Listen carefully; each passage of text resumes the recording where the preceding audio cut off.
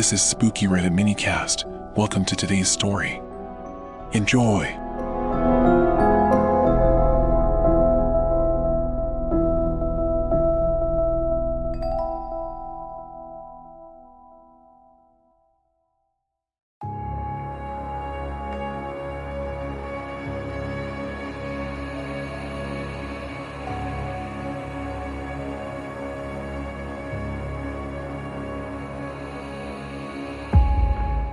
So in this article, the author shares a terrifying experience that she had while dating in the UK.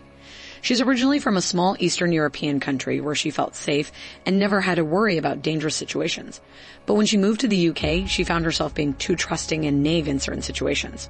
Right, and this particular story takes place when the author was in her early 30s and had just moved to the UK. She was enjoying her single life, going on a lot of dates and having fun. But one day she meets a guy at a friend's barbecue who seemed nice, and her friend even had good things to say about him. That's true. They exchanged numbers and started texting, with no red flags popping up during their conversations. Eventually, he asked her out on a date to London, which was about a 1.5 to 2 hour drive away from where they lived.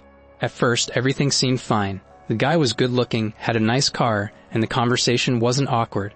But as they spent more time together, the author realized that she didn't feel any chemistry between them. It was more like hanging out with a friend rather than a romantic partner. Exactly.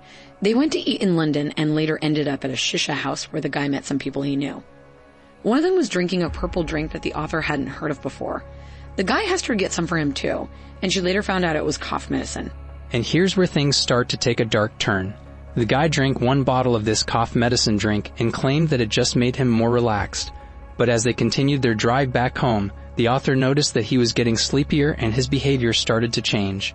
That's right, he even started speeding on the highway despite the heavy rain and the presence of big delivery trucks. The author asked him to slow down because she was scared, but he responded with a chilling remark, saying, "You know your life is in my hands and there's nothing you can do about it." That's absolutely terrifying. The author was crying and praying for her safety while the guy continued to speed and drink more of that cough medicine. It must have felt like an eternity for her as she desperately wanted to get home safely. Thankfully, she did make it home safely after paying him for the patrol. But as soon as she got inside her room, she blocked him from all social media platforms, realizing that this was an experience she never wanted to repeat. Absolutely. It's a chilling story that highlights the importance of being cautious when meeting new people and trusting our instincts. It's a reminder that not everyone we encounter will have good intentions. That's it for today. Stay safe out there, everyone, and remember to prioritize your safety above everything else.